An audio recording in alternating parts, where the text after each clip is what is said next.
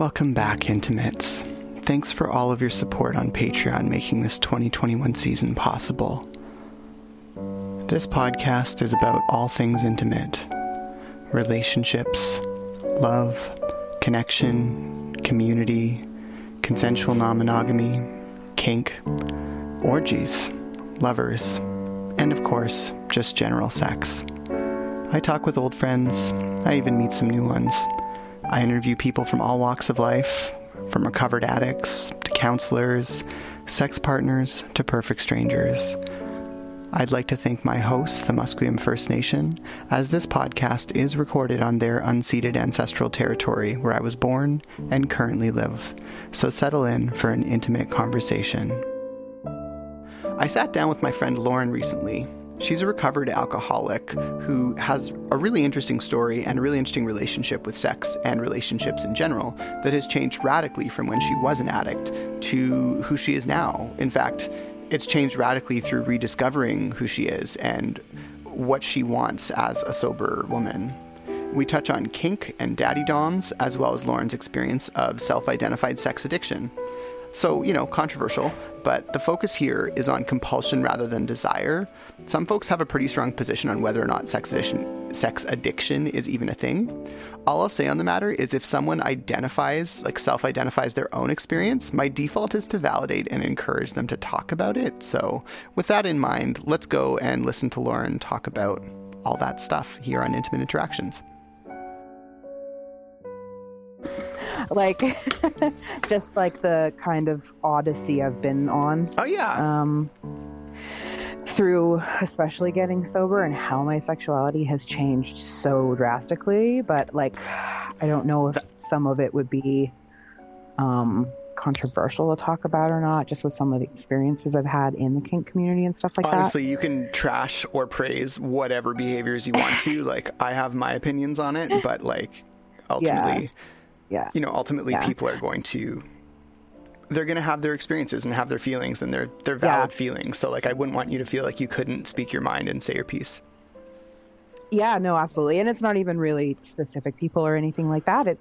It's been an interesting journey kind of going through the last couple of years for sure. Do you want to talk about sobriety and sexuality first, and then we can move into your 1-year anniversary as a second podcast episode? Sure. Just because I'm missing my partner and definitely feeling like having a conversation about sex and sexuality. Absolutely. Awesome. Yeah. We can start there if you want. Do you want to start us off?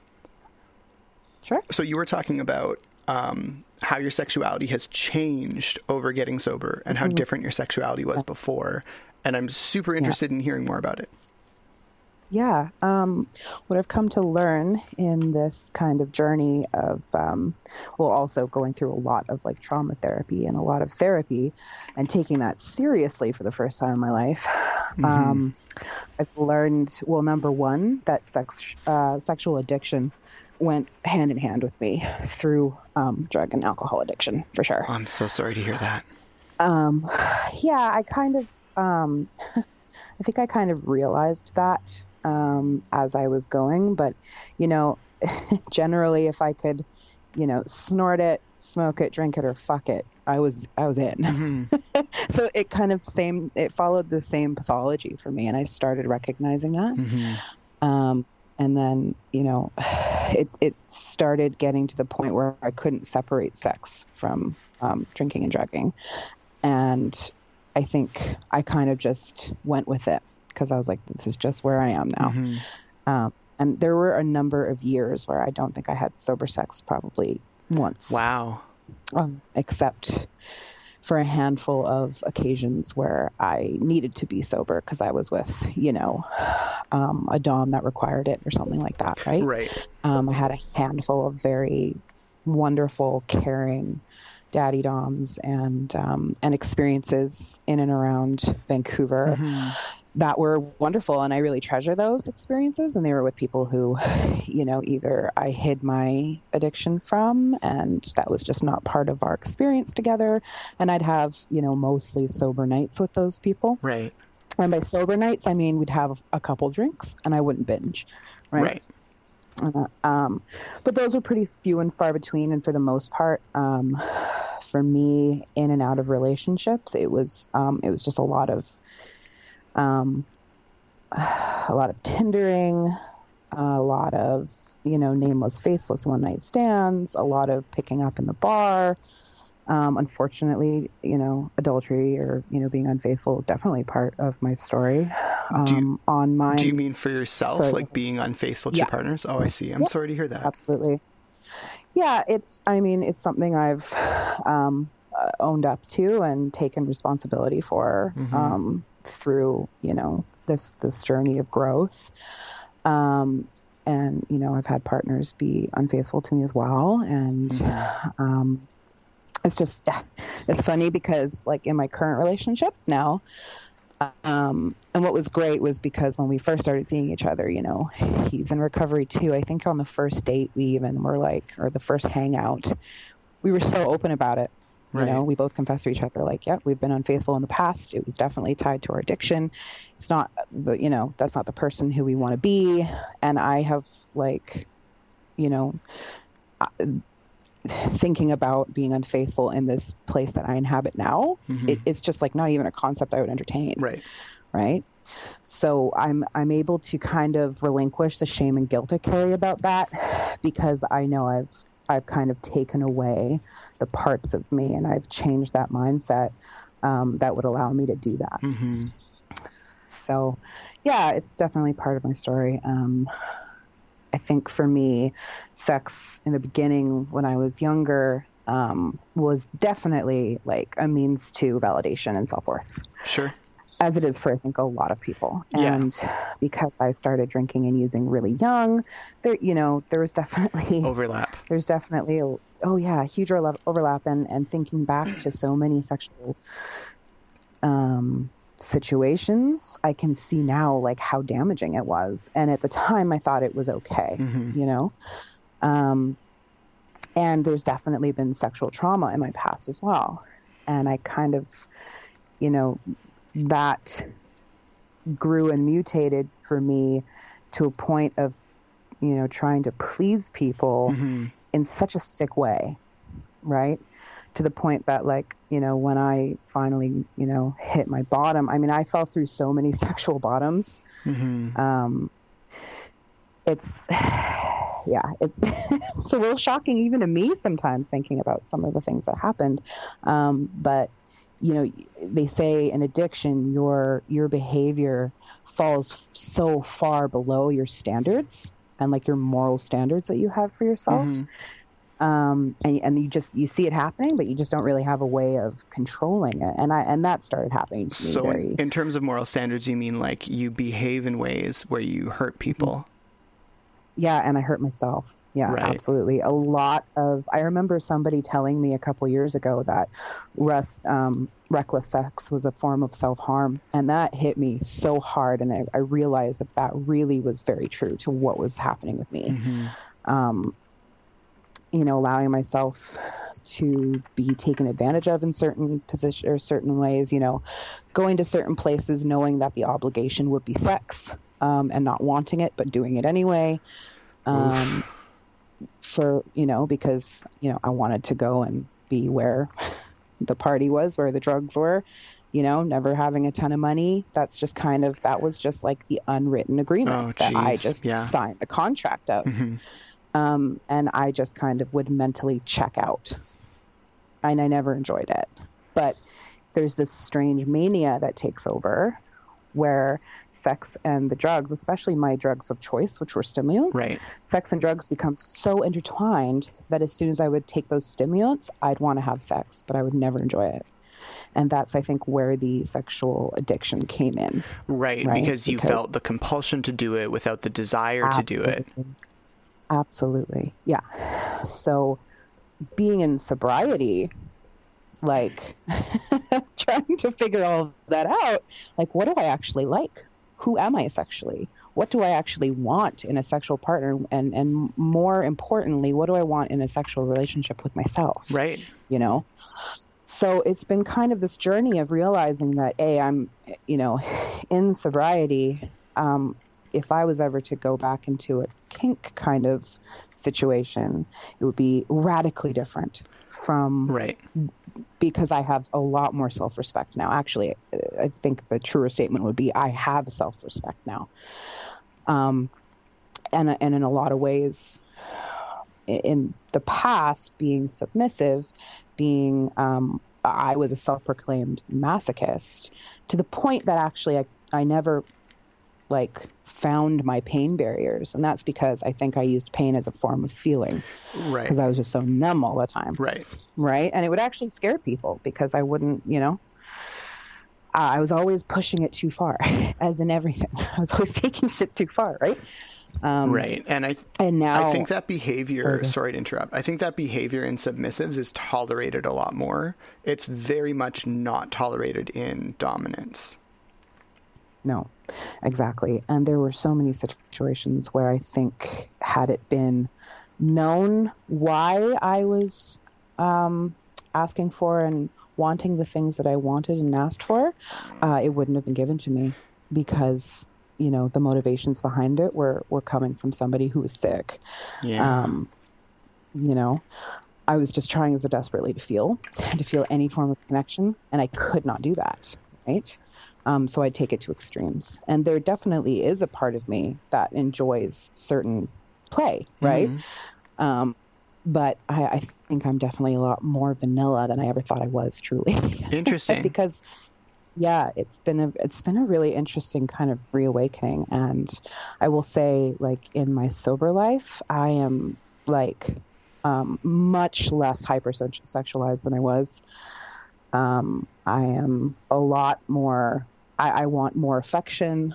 I want more tenderness. I don't really want to fuck anymore. Mm-hmm. I feel like I've fucked enough. and every time I was doing that, it was kind of taking a little piece of me. And I never want to give those pieces away ever again. I'm curious. Why do you feel like when you had sex, you were losing pieces of yourself? I don't know if you want to talk about it, but if you do, I'm curious to tease apart some nuance there. Yeah. Because I was so detached from myself in so many sexual situations, even if I was with a partner, because when I was with a partner, I was generally high or drunk. Mm-hmm. I felt so detached from myself, and I felt like this insatiable need for something that ultimately I just wasn't going to achieve or ever be happy with. Mm-hmm. And so I feel like that part of me that just needs and just, wants to fill something inside of myself that's missing, every time I had sex with somebody to try and fill that, it just felt so, afterwards, it would just feel so wrong, and I'd look back at the way I was behaving and the way I would compromise a big part of who I thought I should be if I had self-respect. Well, there's a lot there that you just said in that last sentence. So, yeah. Well, I mean, if you don't mind me asking questions, I'm absolutely. Okay. Because it's also okay if you're like, Victor, I don't want to talk about this. We can totally move on. Honestly, it's I think it's something that so many women in addiction go through and deal with. So many women I know in recovery have felt these things, and they don't talk about it openly, and some of them do, and I have such respect for the women that do. And it's it's stuff I've been working on for a year now, heavily. So it's nothing that is going to trigger me, and if something does, I'll let you know. Yeah, and we can definitely talk through that, handle that. We don't have to, publish the episode if you have an issue with it. I'm happy scrapping it even after we've recorded it. I appreciate that. Yeah. Well, I think respect is really important, and that's part of respect is giving people the ability to withdraw consent and be like, you know what, actually, that was a terrible idea. I now want to apply for a certain job, and I would like you to do your best to get it off the internet. And I'll be like, well, the internet never forgets, but I can take it off my podcast. I appreciate that.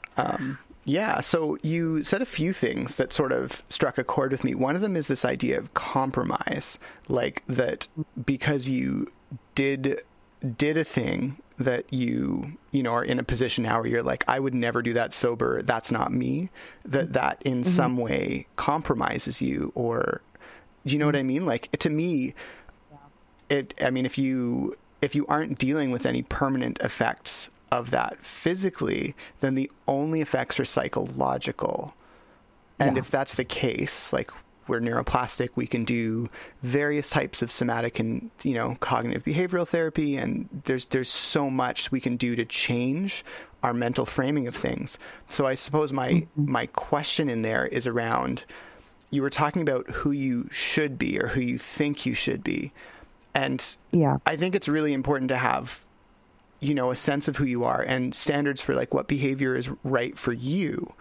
And at the same time, like, it's really hard for me to say because I feel like I'm like sober splaining addiction to you, which I'm not trying to do. But I guess what I'm saying is, like, on the flip side, now that you are sober, like, I don't think who you were in addiction compromises who you are now or like changes that. And I can't, like, I have a hard time thinking of anything you could have done sexually that would have in any way like cheapened you as a human being. Like, I almost feel like there's some femme socialization happening here where like there's this piece that you got as a girl that I didn't get when I was growing up as a boy around like sex devaluing who we are. And I'm like, I don't think you're devalued in the least because you went and fucked a whole bunch when you weren't sober. I'm like, you're still who you are today.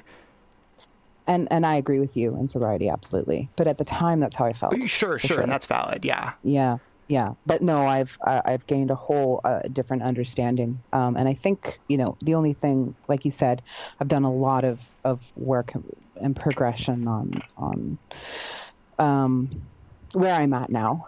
Where I'm at now, I'm comfortable with myself, and I don't feel compromised. And I've been able to move on from that. And I think looking back, the only thing that really lingers for me is just some sadness of the person who was dealing with that and feeling those things, Yeah. But yeah, at the time, absolutely, that's how I felt. Yeah. I absolutely felt devalued for sure, especially in a culture where, it was so common for me to be able to just hook up with somebody and then never talk to that person away. Right. It made me feel disposable, and it made me feel like I was treating people disposably as well. Sure. And that I don't like, and of course I'm all like Tinderelling and I'm, it's fine. It's just the way it is. But no, I like so many things in addiction, I didn't like what I was doing. I just didn't know any other way. And I definitely didn't know who I was. Right. So, I guess you try a lot of different things when you don't really know who you are. And totally. Yeah, it can be a ride for sure. I can also respect that idea that if you don't like yourself, like the idea of having an intimate relationship with yourself is scary, then the idea of letting someone else see who you are in an intimate way is like equally scary. And I can see the desire for avoidance there for sure. Oh, yeah. And avoidance is the entire thing. I mean, talk about a double life. Looking back over any relationships I've had, I don't think anyone actually knew who I was. Wow. I mean, how could they have? Because I didn't know who I was. And like, I feel like if I was to meet, I had one breakup that was particularly very hard. And kind of that breakup was around February of 2020. And that was like the beginning of my real spiral. Getting into some pretty scary territory, where the wheels really came off. And that relationship, like, I thought, I was so in love with this person, and all of our relationship revolved around drugs and alcohol use, but it was just the two of us together against the world. I think I spoke about that a bit, like some trauma bonding between us. Oh, yeah. I'm familiar with trauma bonding. Yeah, I think we spoke about that last time. And you had to explain it to me, and then I was like, "Oh yeah, that's You're like, I've done that. Isn't that what all relationships are?" No, apparently not. I'm very happy to find out. But I forget where I was going. I'm sorry, I derailed you. That relationship, right? He had no idea who I was. If I met him now, and sat down and spoke to him and had a real conversation for 20-30 minutes, I don't think he would have any idea. Like, I don't think I would resemble the person who I was, aside from just, physically, a bit of humor or some anecdotes, I feel so different from the person I was in that relationship. And it kind of makes me realize just how much of a double life I've led, you know? Yeah. It definitely sounds like you've kind of led life with your amplifier turned up to like 11. Yeah. But that, that's a good way. You know, if society isn't accepting anything over a 10, then everything with the 11 kind of gets hidden in like almost a separate persona, or like, this is who I am only some of the time. Yeah. And not even realizing I was doing that. But, you know, the flip side of that it sounds like other people's lives on 11 in some respects. Like it's, you know, you hear, like when I talk with, are you in your 30s? I'm 32. Okay. Yeah. So I'm turning 35 in September, and I definitely have friends who are, you know, 30-year-old women. I'm dating a 30-year-old partner as well. But the point of all of that is I've heard so many femmes tell me in their 30s about this idea of a sexual renaissance, about having sex with people who they were like, take it or leave it. Like, yeah, I can have sex. Do I really want to have sex? I mean, I guess, because it's really validating and I feel like I'm, you know, worthwhile and like I'm happy to be close to this person. But like, is the sex itself pleasurable? Meh. And then at a certain point, that isn't good enough anymore. And the femme in question is like, I would really like to start having orgasms, and more often, like not like 40 minutes to maybe have one, but like I kind of just want like 20 minutes focused on me to just actually get off. Yeah. Yeah. In a perfect world. And that's something that I'm working towards being able to ask, you know, of myself and a partner. And before, you know, it was just so all about pleasing the other person. Because that was where my self-worth was, especially in a drug induced state. Like, thinking back on it it's pretty crazy how, you know, now the thought, like I can actually say, oh, I don't feel like having sex. I don't think I want to right now. That's awesome. And like the next time I have sex, you know, with my partner, it's going to be, you know, because I feel like having sex. And whereas in the past it was like, well, it's either going to be obligatory or it's going to be like I know what's going to happen at the end of this night, right. And I guess I just better get my kicks in before I have to deal with that and detach. And that happened a lot more than I kind of realized that was happening, because that's not something that I really even thought about at the time. It's crazy how denial works and how detachment works. And normalization, just being like, oh my God, like I avoid until I have to dissociate, because like what else is there? Like that's just life. And then at a certain point you're like, it's not just life. Other people don't do this. Like what? No, my gosh. And that's crazy to me. Or that was crazy to me when I first started, because, you know, there'd be so many people on my phone who would hit me up, and I would get excited about going over there. Right. But I would be excited because I knew that there would be the things there that I wanted to do, not because I wanted to have sex with this person. Right. And, you know, looking at the majority of these guys, they're just normal dudes, but they're addicts as well. Sure. And it's not like these people were grotesque at all, but it didn't really matter. It didn't matter what they looked like or, you know, anything like that. And the feeling, it was just the fact that this is just something. Sorry, go ahead. Yeah. So just the fact that, like, I know that this is probably what's expected of me. So I'll just deal with that when the time comes. And I can remember multiple times, you know, just trying to push it off until inevitably, you know, it's going to happen, and going through the motions of being like, yes, I enjoy this. Yes, I wanted this. And convincing myself that that's true, because that's just the thing that happened. Yeah. Right? Yeah. And the knowledge that I never have to do that ever again. And you know, it's not like anyone was forcing me. This is just what I was doing. Right? Yeah. Compulsion's a fucked up thing. Yeah, it is. It super is. It's kind of like raping yourself almost, which sounds bad, but you know what I mean? Like, I feel like I was unwilling, but I was the one pushing myself to do it. Yeah, honestly, I don't even know how to frame that. Like, it's hard to wish I had a better framing, or like, you know, like folks often talk about like really traumatic stuff on my podcast, and I like having some platitude that I can share that'll make it sound a little better, but I'm like, compulsion and addiction is just like, at face value, kind of is what it is. Like, I don't have anything to add. Like, and you know what? I think trauma is different for everybody, because that wasn't, I don't carry that as trauma. Right. I carry that as the compulsion attached to my addiction, and just, you know, the ramifications of sexual addiction in you know, dealing and living in active addiction. Trying so hard not to make a ramifications joke. Go on. Like, you had to choose that word, but I'm like, fair enough. I didn't even think about that. That was funny. Well, I guess your story, you get to choose whatever words you want. It was just really funny that you said the ramifications of sexual addiction, and like the 6-year-old in me was like, ha, ramification. Yeah.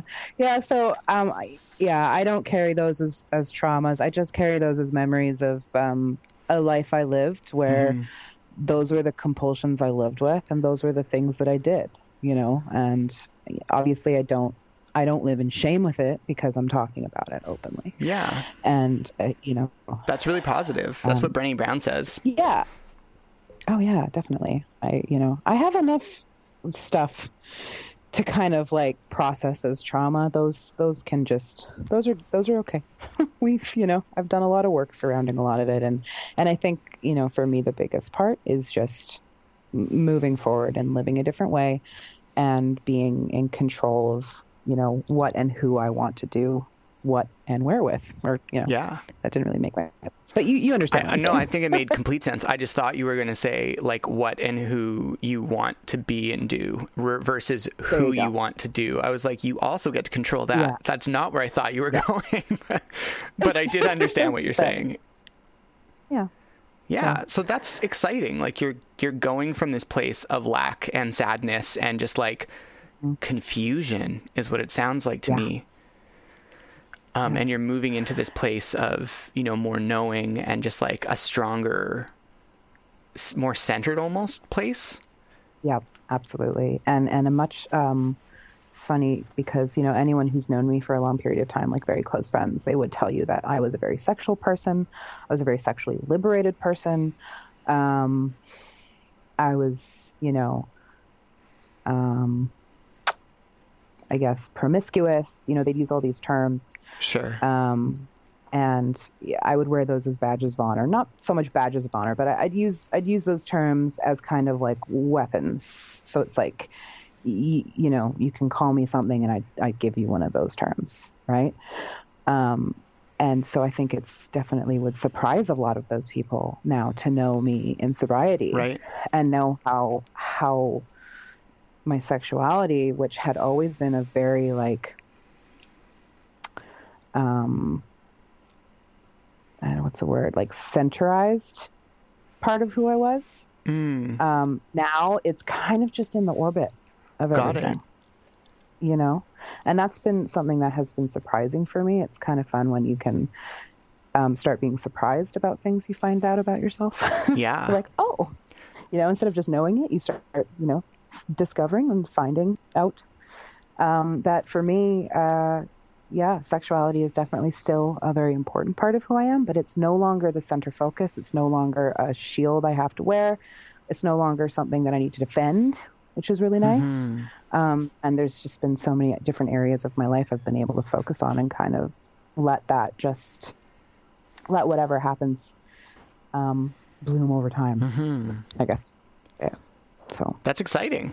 Yeah, it is. Yeah, it's really nice. I'm really happy to hear how that story ended. Yeah, me too, man. Me too. No more crying in the shower. Yeah. I mean, not about that anyways. It still happens, but that's just being a human. Yeah, that's fair. I think what matters is what you're crying about in the shower. Yeah, exactly. Well, thank you so much for sharing all of that. That is, there's a lot to take in. I appreciate you voicing it.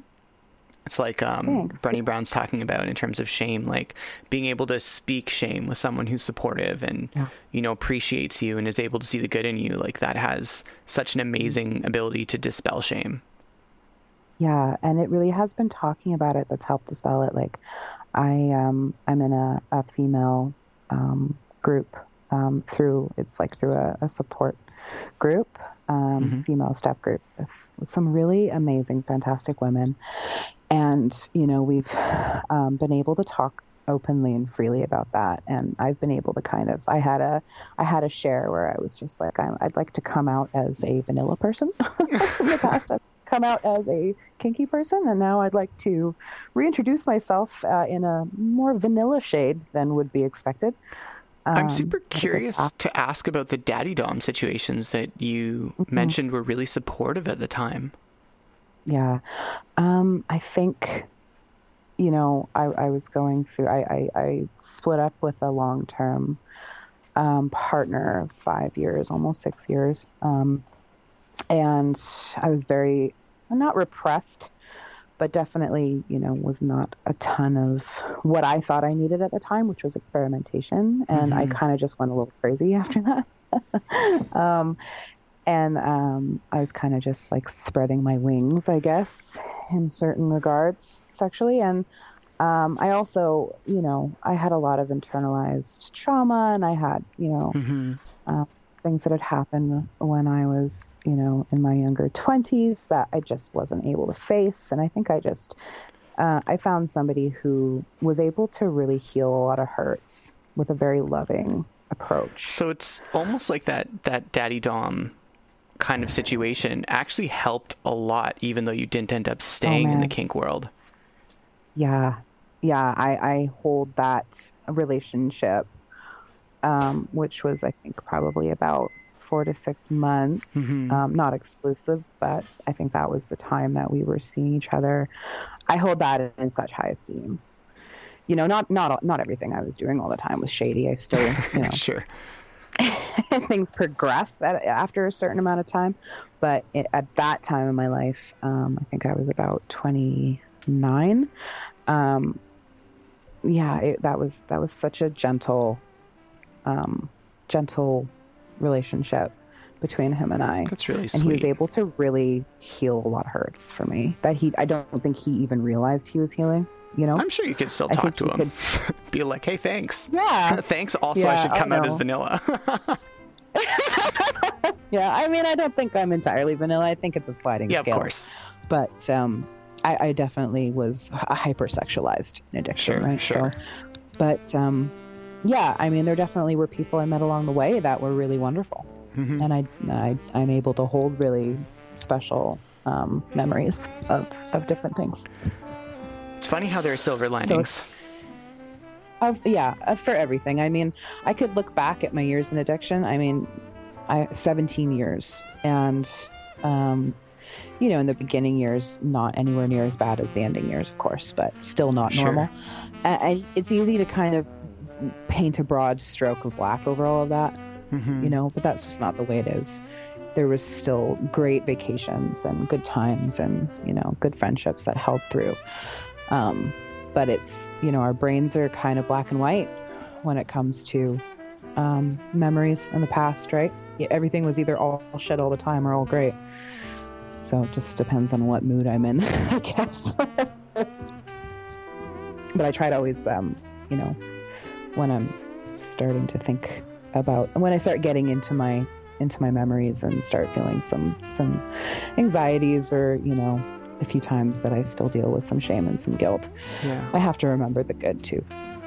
Totally. Yeah. Sometimes I think that's a good lesson for a lot of folks, to try and remember the good when they're feeling the shame, and just to remember the things that they're doing really well. Exactly. Well, thank you so much for chatting about this. Did you have any closing comments? No, not really. I'm just, thanks for listening. Thanks for being on the show. So how did you like it, Intimates? Discuss your ideas with the community at facebook.com/IntimateVictor, or tweet at me at IntimateVictor, or follow my Instagram at, guess what, IntimateVictor. Pretty easy, right? If you can spare the cost of coffee to help keep the show going, head to patreon.com/VictorSalmon. We hugely appreciate your help to continue making intimate conversations for you and yours to enjoy. If not, you can always help other intimacy nerds find the podcast by leaving us a review anywhere online, especially iTunes. The opening music is Gymnopédie No. 1 by Eric Satie, and this closing music is On Hold for You, made of algorithmically generated notes and chords and played by an AI saxophonist. Both are provided royalty-free, courtesy of Kevin MacLeod at Incompetech.com. Thanks so much for your time, and may all of your most important relationships be filled with intimate interactions. Be well.